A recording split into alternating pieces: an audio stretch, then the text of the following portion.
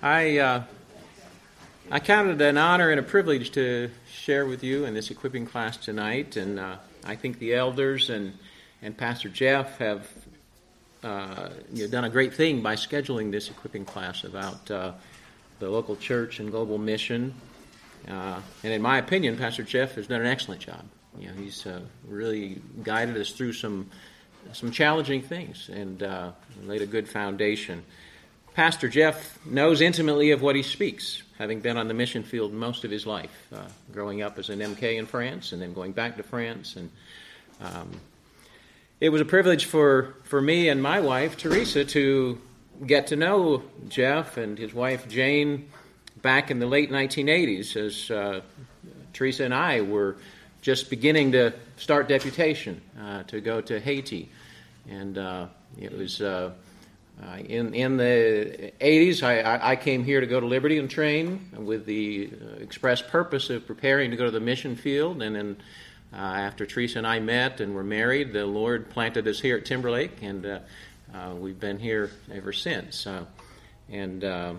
Looking back over those many years, I can likewise say that most of my life at this stage now has been one of a great interest and involvement in missions. And it's been among the greatest blessings of our lives to be members of Timberlake Baptist Church and to have such an awesome sending church. I have felt for a long time we couldn't have a better sending church, and we're thankful to Timberlake.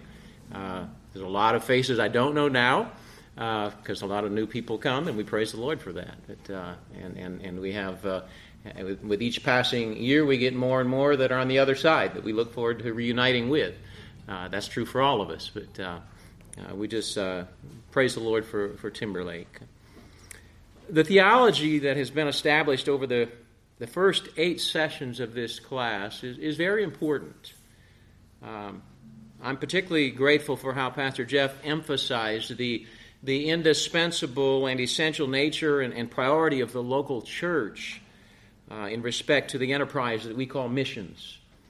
I hope to continue building on that theology this evening and to do so in a practical way. But there's, as Pastor Jeff mentioned, you can go to a lot of churches and there's an absence of that. You can look at a lot of missionaries and there's an absence of a sound ecclesiology. And they're missing something that's very, very key to the Scriptures. One need not talk to very many missionaries before he realizes that there are often major problems and impediments with the current system of sending missionaries to the field and keeping them there. Jeff initially went under the auspices of a mission agency and very early into that decided against that and went strictly sent by Timberlake Baptist Church. I've always considered myself sent by Timberlake Baptist Church, but through an agency. In the 30 years that my wife and I served, we were with Baptist Mid-Missions, but we didn't look as Baptist Mid-Missions as our sender. We looked at Timberlake Baptist Church and some other churches as those who sent us, and they were the ones to whom we were accountable. But one of the problems that you find, you would find this more readily if you talk to agencies because they have the stats and the numbers to do it. But there's a very high attrition rate amongst missionaries, and dare I say that also makes it quite expensive. You don't get a missionary ready just to begin his first term without significant investment. And yet the attrition rate is very, very high. I tried to find some stats on that, and I really couldn't find anything. I just know from experience, I know from being with a large agency and being around missionary circles for decades now, that the attrition rate is very significant, much more than what any of us would want and desire. I believe the focus of what we will look at today plays a part in that, and it's a significant factor in that sad reality. In previous weeks, Pastor Jeff has rightly established, as I mentioned, that the church has a central role in missions, not only in being God's plan for sending a missionary, but also in confirming his worthiness to go. As I was preparing, I was reading through this again and looking, and it's just an excellent resource that Jeff has prepared for us. But the church needs to be involved in confirming those who are preparing to go, and also in providing ongoing shepherding and oversight for missionaries. On page 38 of Jeff's work, he makes this observation, with which I agree. He says, "Unfortunately, much of church sending today is limited to a commissioning ceremony and financial and prayer support." That statement hits directly at the heart of something that I want to unpack a little bit more this evening. My wife and I left for language school around New Year's of 1990, or was it 91? Excuse me, Christmas New Year period, 1991, and spent a year and a half in Quebec, Canada, studying French. And then we came back here for a few months because Haiti was in a very tumultuous time. And in October of '92, we were able to move to Haiti. Spent really a relatively short amount of time in Haiti because of politics and the tumultuous turbulence of Haiti, but also because of the Lord's sovereign plan for something else for us. And so we ended up being back here for about a year and a half in 95 and 96, and then from 96 until 2017, we were in South Florida working with Haitian people, doing the same work we were doing in Haiti, church planting, training national people, and serving the Lord. And it's through all this time that God has helped me to refine and develop a more of a fleshed out theology of missions. And I say that to say that my thoughts and what we're going to look at tonight are not recent. They've been developed over many years and several decades of real life missionary experience. In fact, some of what we'll look at tonight is borrowed from a message I preached in another church about 5 years ago, entitled "Rethinking Missions." But before we jump in, let me ask some questions that will hopefully make my propositions to you tonight more personal. A few days ago, I think it was just Friday, I believe, I checked the posted listing of missionaries that are supported by Timberlake Baptist Church, and I found that it contains 21 missionaries or missionary families / units, 21 different projects, if you want to use that term.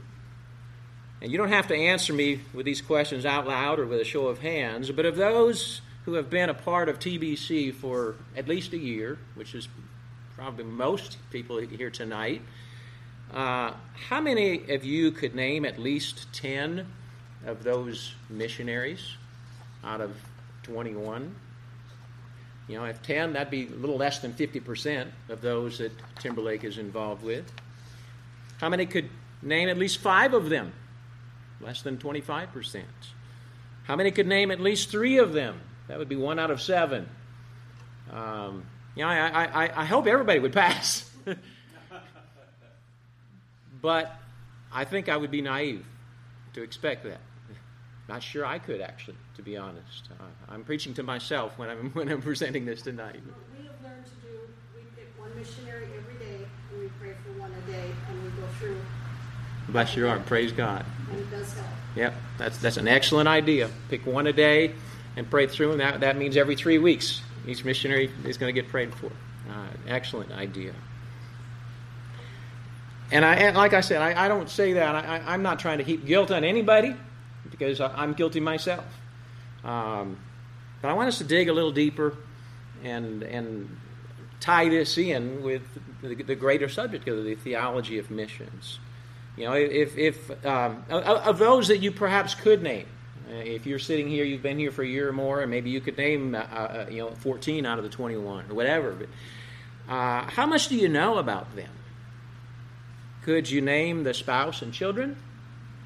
Could you tell me anything about their most recent challenges or their most recent prayer needs? Are you aware of any specifics about their field and the people amongst whom they are attempting to carry out the Great Commission to make disciples, teaching and baptizing them and planting churches?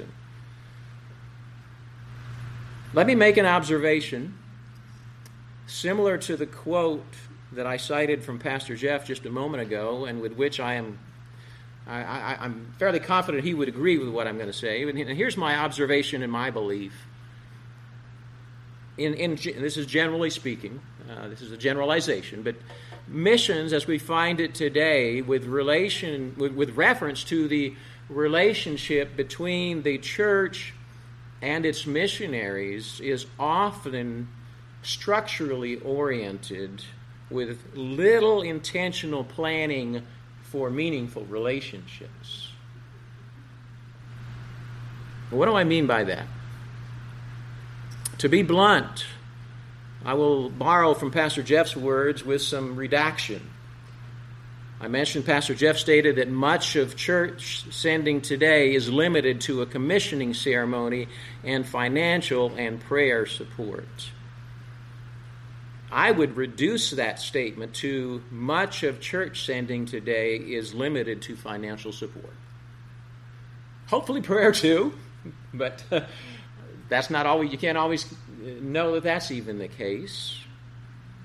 If we broaden the idea of sending beyond just the single local church that commissions a missionary to include other churches that share in the responsibility of getting him to the mission field and sustaining him while he is there, the relationship can often be reduced from commissioning, supporting, and praying to just mere supporting.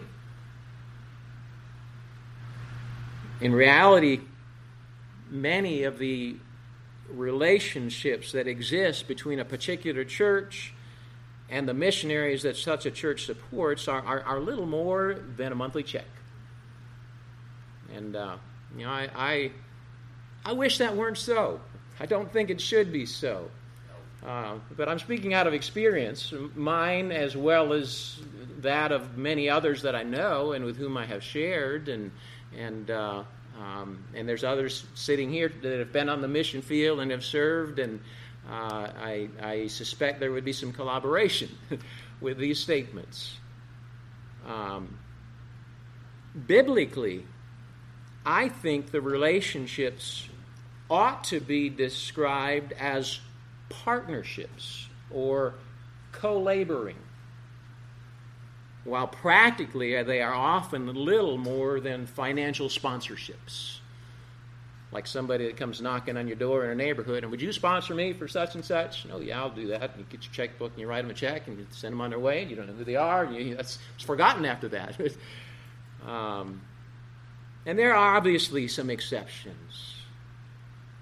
But the general reality is that mission programs of many churches are structured and maintained in such a way that meaningful relationships between the members of the church, even including the pastors and the leaders, and the missionaries they send, are not common. Let me repeat, using different terms, what I'm proposing to you as my personal observation and experience. In our circles of local churches, I'm speaking about,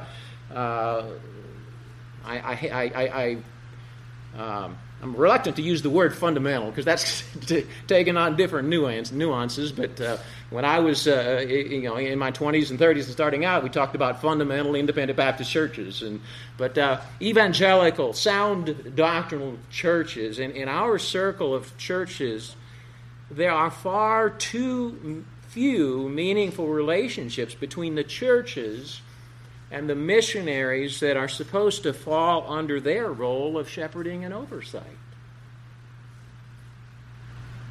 And I would like us, in the rest of the time that we have this evening, to offer two reasons why I believe this is commonly the reality, and then three reasons why I think this matters and is important.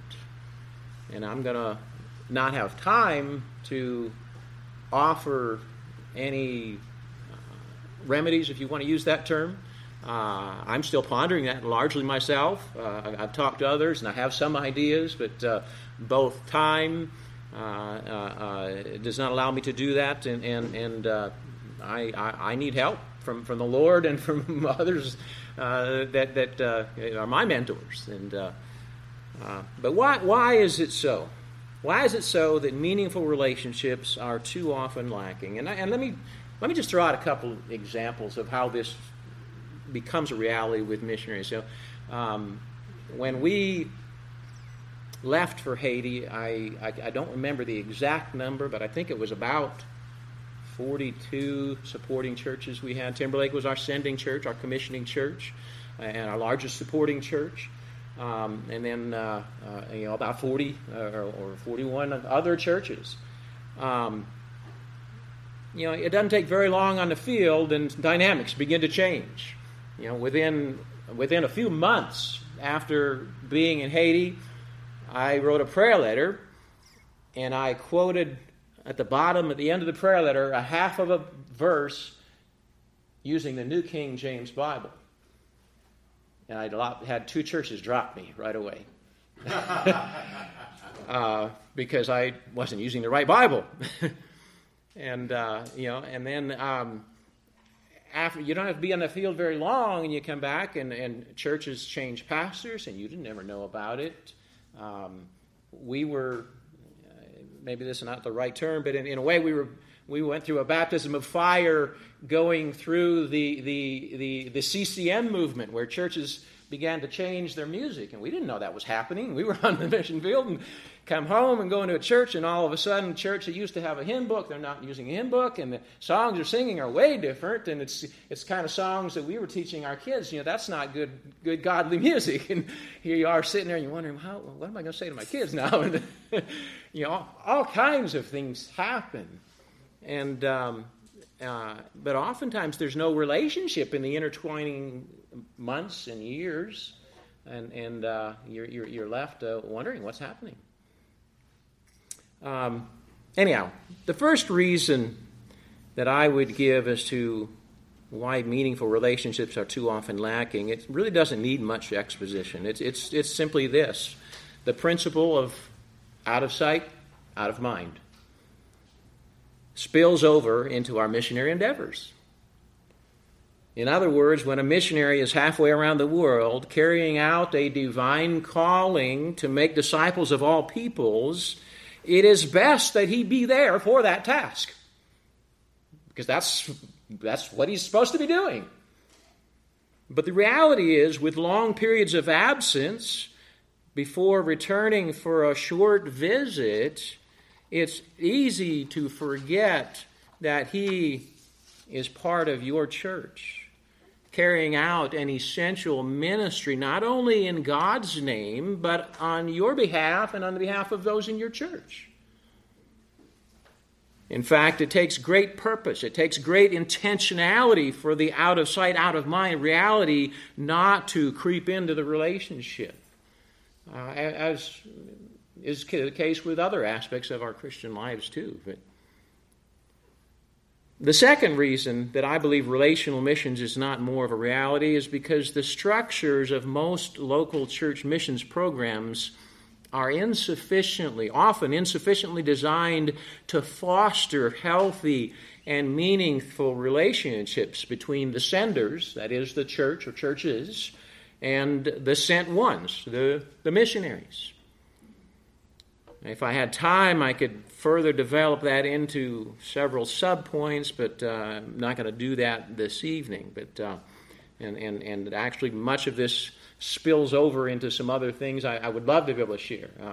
And I'm sure I think I've not talked in great depth with Jeff about what I was going to share tonight. He knows the general idea of what I'm sharing, but I believe he would probably echo and agree with much of this. And that's a valuable testimony and illustration of really what connections. And when you talked about Annie Bagby, I remember Annie. A few of the old timers here. I didn't live long enough to get her letters because she passed while we were still here. But dear saint. And as you mentioned that in her writing, it reminded me of someone that is here tonight that I didn't know until 2017 when we moved here. Hadn't met, I should say. But one of our supporting churches was Bethel Baptist Church in Amherst, and I think it was around maybe 2012 or 13 when Nate and Holly were leading that church. I hadn't met them, but we got probably emails or I don't remember if it was email or letter, but maybe both. But from Holly on behalf of the church, introducing themselves and really reaching out with a desire to cultivate a relationship with the missionaries, and how sweet that was, and a blessing, and we praise the Lord for that. And now the more that we can get our people, any of our people, and get them there for short term, if it's only 2 weeks or 3 weeks, and involvement in that, they will not forget, and those people there will not forget, and it will be an ongoing living of missions through the one that's going and the ones who are there. Yep. And that certainly fits into a practical way that we can address what I'm talking about. That one aspect of that. But let me now move on to summarize 3 reasons why I think this, I term it a problem, this impediment, matters. Someone will say, well, why does it matter? The missionary's there preaching, let him do his work, And number one, missions as we find it in the New Testament seems to have been relational. I'm not going to take time to do a lot of scripture flipping. We could, and I would like to, but if we were to go beginning with Acts chapter 13 and go through chapter 18, where we find the account of Paul's 3 missionary journeys. Paul's a model missionary. Paul was a church planter. Paul was sent out by a church at Antioch, and beginning in chapter 13, verse 1, and in this passage, we find where initially it was Paul and Barnabas. They were separated or set apart by the church and by the Holy Spirit for their mission work. To be separated from certainly implies that they had been attached to. In other words, prior to their departure on this journey, they had some relationships within the church at Antioch. And if you compare that to the first part of Acts 13 with the Acts 14, 27 and 28, that's the end of their first term, so to speak, where Paul and Barnabas returned for what we call today a furlough. And furloughs are, used to be back 40 years ago. It was typical no matter what field you were on. You went and you were there for at least 4 years and you come back for a year. Now, with travel the way it is, it varies a lot. Some people still follow that, go for 4 years and come back for a year. Some go for 2 years, come back for 6 months. Some go for many years and come back for a few weeks and then go back. I mean, there's a variety of things. But a furlough is, I think, needed. I think it's biblical. And we find, what I think could loosely be described as a model of that here in Acts 14. But they returned to Antioch, Acts 14, if you want to look at it, you can, 27 and 28, not just for one Sunday, or one Sunday, all day, 2 services and Sunday school, not just for a 4-day conference, but for what verse 28 describes as a long time. It's believed that this break between that first missionary journey and the second one was about a year in length. With regard to relationships with people in Antioch, what do you suppose that Paul and Barnabas did during this time that they were back? For we can estimate maybe a year's time. The text doesn't give us the whole picture, but one thing they did is mentioned in chapter 15, verse 35. They got involved in regular ministry, preaching and teaching. It's hard to get involved with effective ministry like that without developing relationships. Then if we were to go to Paul's second missionary journey, roughly from Acts 15, verse 40 to Acts 18, verse 23. If we were to take up the story at Acts 15:40, at the end of furlough time from term number 1, we would notice that there has been a change in the makeup of the missionary team. That's the first striking fact that we notice. It was originally Paul and Barnabas, now it's Paul and Silas. But again, it's the local church at Antioch that was integrally involved in their departure. Acts 15:40 mentions the brothers, and it's referring to the members of the church at Antioch that sent them forth. It seems likely to me that these brothers knew these men they were sending on a personal level. They had relationships with them. And I want to make a side note here. Please note that none of this, nor what Pastor Jeff has been teaching us, and he was kind of clear in his development, that it's not meant to negate the burden, the call, the volition of the individual. The missionary paradigm presented to us in Acts is one that involves a balanced tension between the individual who has been equipped and sent apart by the Lord and the church that is confirming that and sending them forth. So don't think that, TBC, in their theology of missions, they deny a missionary call. That's not true. You can read Pastor Jeff's notes and see that that's not true. But the church needs to have an integral part in that. If we were to go to Acts 18, 22 to 23, we find that the second missionary journey comes to an end, and we find that Paul again returns to Antioch, where verse 23 indicates that he spent, it just used the word, some time. Based on reasonable chronologies that scholars have put together, chronologies and timelines, it was likely over 6 months that they spent again at Antioch. And then in Acts 18:23 through Acts 21:16, Paul made a third missionary journey. There are no specific details about its beginning and ending, so I will not attempt to reconstruct a picture that Scripture doesn't give us. But the fact that with the first two journeys, he does give us more details, and that with both of those journeys, there were details of the departures for those terms and details of their coming back. That leads me to conclude that the relationship between the church at Antioch and those whom they sent, initially Paul and Barnabas, and later Paul and Silas, who were sent as missionaries of the gospel, missionaries sent from this church, it was a personal relationship, viewed as a true partnership as opposed to just a sponsorship. So I think that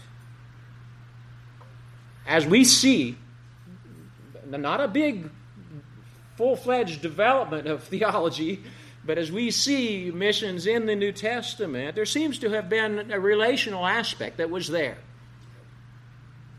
But there's a second reason why relational missions matters. Various biblical principles lend support to relational missions as opposed to, I've put down the term faceless and nameless missions.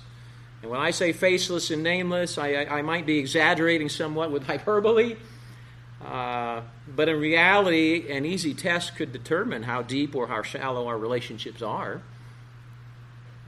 If a local church printed a photo lineup of all the missionaries it supports with blank lines under the photos and then gave them to every member of the congregation and say, fill in the name of who that picture is, how successful would the average church be in getting a 50% or above score?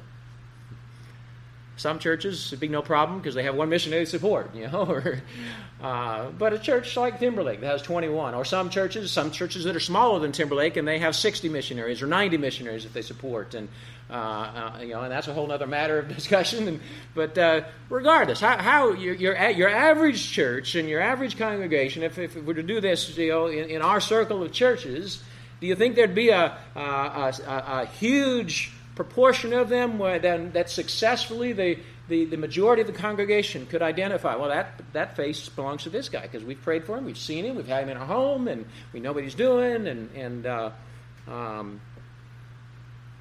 I suspect that averaged together as a church body, many churches would have a failing score with that kind of a test, which is not indicative of meaningful relationships. If you see the face and you don't even know who it is, and they've probably been in the pulpit. Let's take a look at some biblical principles that at least indirectly support relational missions. Probably the most well-known statement of the Great Commission is the one from Matthew 28, verses 18 through 20. One that really kind of is foundational to this is to go and make disciples of all nations, baptizing and teaching. And in that powerful mandate, we find a clear focus on the relationship between the sender and the sent one. Jesus, the one who is sending his disciples with the good news, he states to them at the end, I am with you always, even unto the end of the world. That is a promise of his presence, which is a statement of personal relationship, not of just structural relationship. So I think just the Great Commission in itself is very relational when we look at that.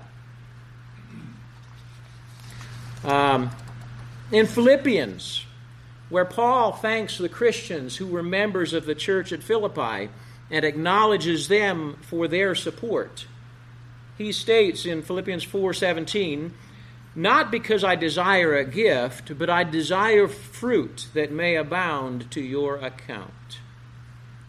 If there were no partnership there, this expression would be rendered nearly meaningless.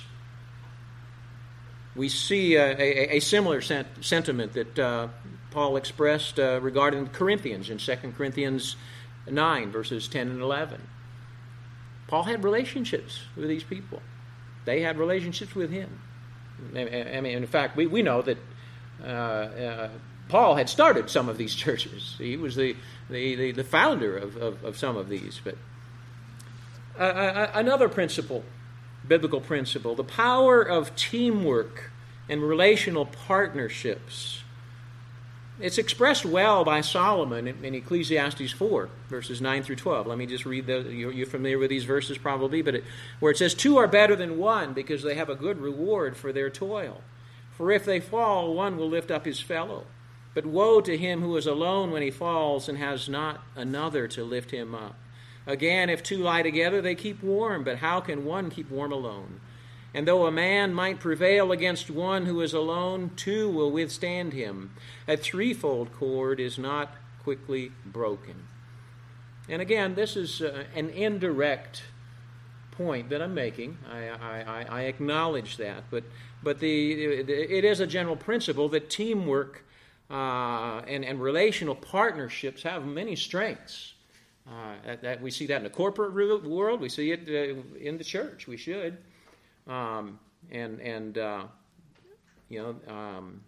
Ecclesiastes is one expression of that. Are relationships within the local church important according to Scripture? You bet they are. You bet they are. In numerous passages dealing with everything from spiritual gifts to church discipline to exhortations regarding hospitality there is an emphasis on the body life of the church, which presupposes relationships. In fact, there's been reasonably good books written about that.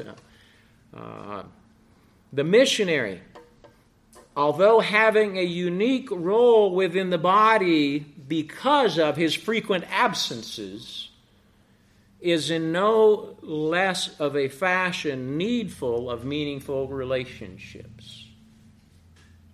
So in other words, if in the Lord's providence, Michael and Mamie are able to get to China, which has been their heart's desire for a number of years now, if that happens and they're in China and they may be there for 3 years, they may be there for 8 years before going with the visa situation worldwide, and you don't always leave even if you can, because you might not be able to get back. And if they're gone and we don't see them Sunday after Sunday, Michael's no longer teaching a class here.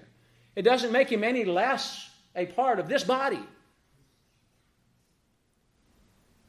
And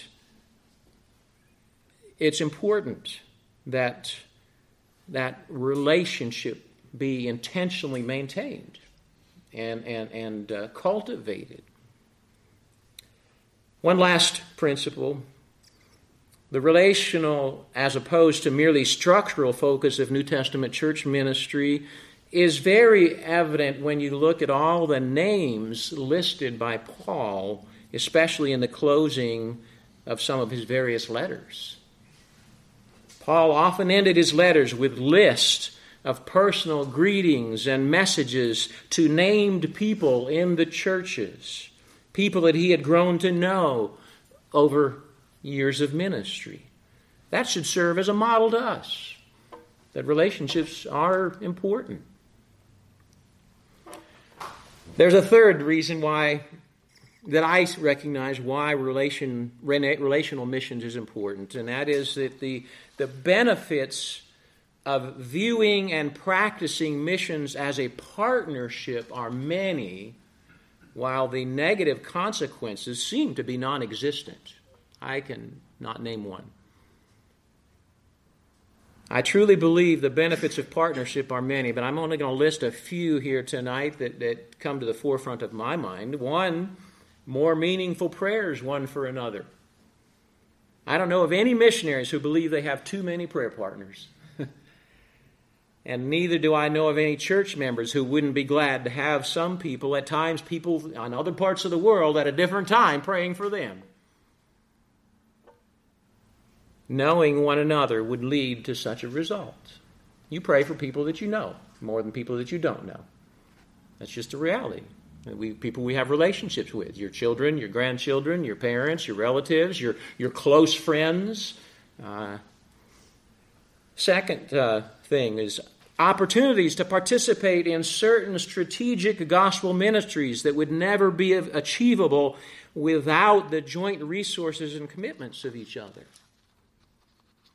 This is an aspect that we benefited from at times in our years in Florida. We were actually, just prior to us leaving Haiti, there was two young men from Timberlake who were in preparation. They already had tickets in hand to fly down to Haiti and to help us with, it was just a personal need, but it was a family need, and it would have been a way of developing a deeper relationship with them, as well as getting them involved in seeing Haiti and seeing what we were doing. But that wasn't part of God's plan. But in our years in Florida, we had I would guess maybe 6 or 7 different times where some of our supporting churches would ask, if we were to bring a group down, what could we do? And more often than not, we would have them come in the summer, because a lot of times it was young people with a few adult sponsors, but helping us do a VBS a couple times and things like that. But great benefit, things that we wouldn't have done on our own, because we just didn't have the energy and the resources and the ability to do it. If the missionary partners of Timberlake Baptist Church are more than just an unknown person associated with some country or place of ministry, if they are actual people who you know and whose faces you see and remember, like Ashton made reference to, then there's a much greater likelihood of increased participation in serving Christ together. That could be anything from an organized mission trip to go and help a missionary partner, to fulfillment of a specific need, to, we had one church did this. They didn't come down, but it was still a personal thing. They asked, "Is there anything you need or we could do?" And we were at a stage where we had some small children, and we didn't have the enough leader potential to be able to do something with all the different age groups, and so sometimes the children would have to be in the service, and so we'd seen this in a church that we had visited, and we had some ladies sew some, we called them happy sacks, just a sack with a drawstring, and in it were some coloring sheets and some things that the parents could sit and with their child, and the child could quietly not be distracting in the service while being their part in the worship service. And so these happy sacks were made for us by a church, and a small, very small church in Iowa where I grew up. But you could do the possibilities are almost innumerable. Spending several months relieving a missionary on the field. Sometimes a retired person can do that if it's a place where the language and culture allow, and or there's some ability to teach and do that. Helping with a specific major project. Wouldn't you like to use your gifts, your talents, and support services to partner for more souls throughout the needy world? Nothing greater than the fulfillment of being able to do that. And that's just looking at the partnership from one direction. The other direction would be the way that the missionary could help and serve and model and teach when he's on home assignment during a furlough. I need to quickly move on, but another benefit, a side benefit of more personal partnerships, is that it will stretch our generosity. It is a fact that scores and scores of missionaries wanting and striving to do kingdom work in places throughout the world, many of them dangerous places, are greatly under-supported. I know there's some cases of missionaries over-supported, but that's the exception. That's the rarity. As a result, the effectiveness and the efficiency of their potential ministries is hindered rather than enhanced. I believe that relational missions, properly implemented, would result in significantly greater giving for causes that are more important and have greater reward than other things that we spend our money on, like amusements and entertainment and sports addictions and numerous other resource diversions in Christians' lives. What is there that diverts resources that you could otherwise invest in God's kingdom? Developing meaningful relationships with some missionaries might help you recognize something of a more lasting eternal weight and glory. As we prepare to close, I want to acknowledge again that moving a church in a directional shift toward increasingly relational missions, it's not simple. I don't want to oversimplify it. It's not easy. And I also recognize that I haven't talked much at all about how to practically implement more meaningful relationships in a church's strategic missions program. Some of the answers can be easily discovered, and perhaps you've already thought of them, while others can be much more complex. But just realizing the points we have considered is a good start, because you don't solve a problem if you're not even aware of the problem. Becoming aware is the beginning step. And that's my goal tonight. There are still untold millions dying without Christ, without access to the gospel, so we ought to be interested in biblical, church-based strategies that will give us greater effectiveness. I've been a part of missions involvement for now most of my life, and I'm personally convinced that relational missions is one of those biblical strategies that needs implementation with relative urgency. And I hope you will give serious Bible study and prayer. You can go through the Acts like I just did a quick flyover with you, along with some thoughtful reflection and discourse to our church's local church, global mission, and how to best carry it out biblically. I appreciate you joining this class tonight, and probably you've been here for the duration of this is the 9th week, and Jeff will be back, I think, to wrap it up next time to our last time, right? Is that next Sunday or a few weeks away? 2 weeks away. But I look forward to it, and don't hesitate to buttonhole Pastor Jeff and say, well, Mark Jacobson said this and this and this. Do you agree, or what do you think of that? And if Jeff needs to correct me, he'll come correct me. Don't hesitate to talk to me and say, well, what are your thoughts? And I might stare at you and say, I really don't know yet. But I'm burdened because I see it as a need, and I hope that God can use us together to address it and more effectively get the message of the gospel to more and more people until Christ comes. But thank you for being here tonight. Let's close in prayer. Heavenly Father, we love you. Thank you for first loving us. Thank you for choosing us before the foundations of the world. Lord, we are unworthy. We don't understand that, but we are eternally grateful. Thank you that, Lord, in many respects, we are the fruit of someone's missionary vision and surrender. Lord, help us. Bless the elders of Timberlake Baptist Church and the leaders. And Lord, bless us as members. Use us. Drive us into your word, into truth. Help us that we would press on with perseverance and with integrity and with strength that only can come from you. We need your wisdom. I pray that you would bless our pastors that are away.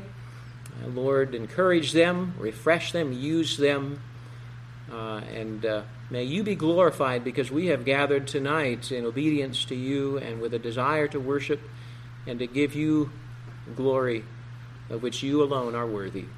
We bless your name and thank you in Jesus' name. Amen.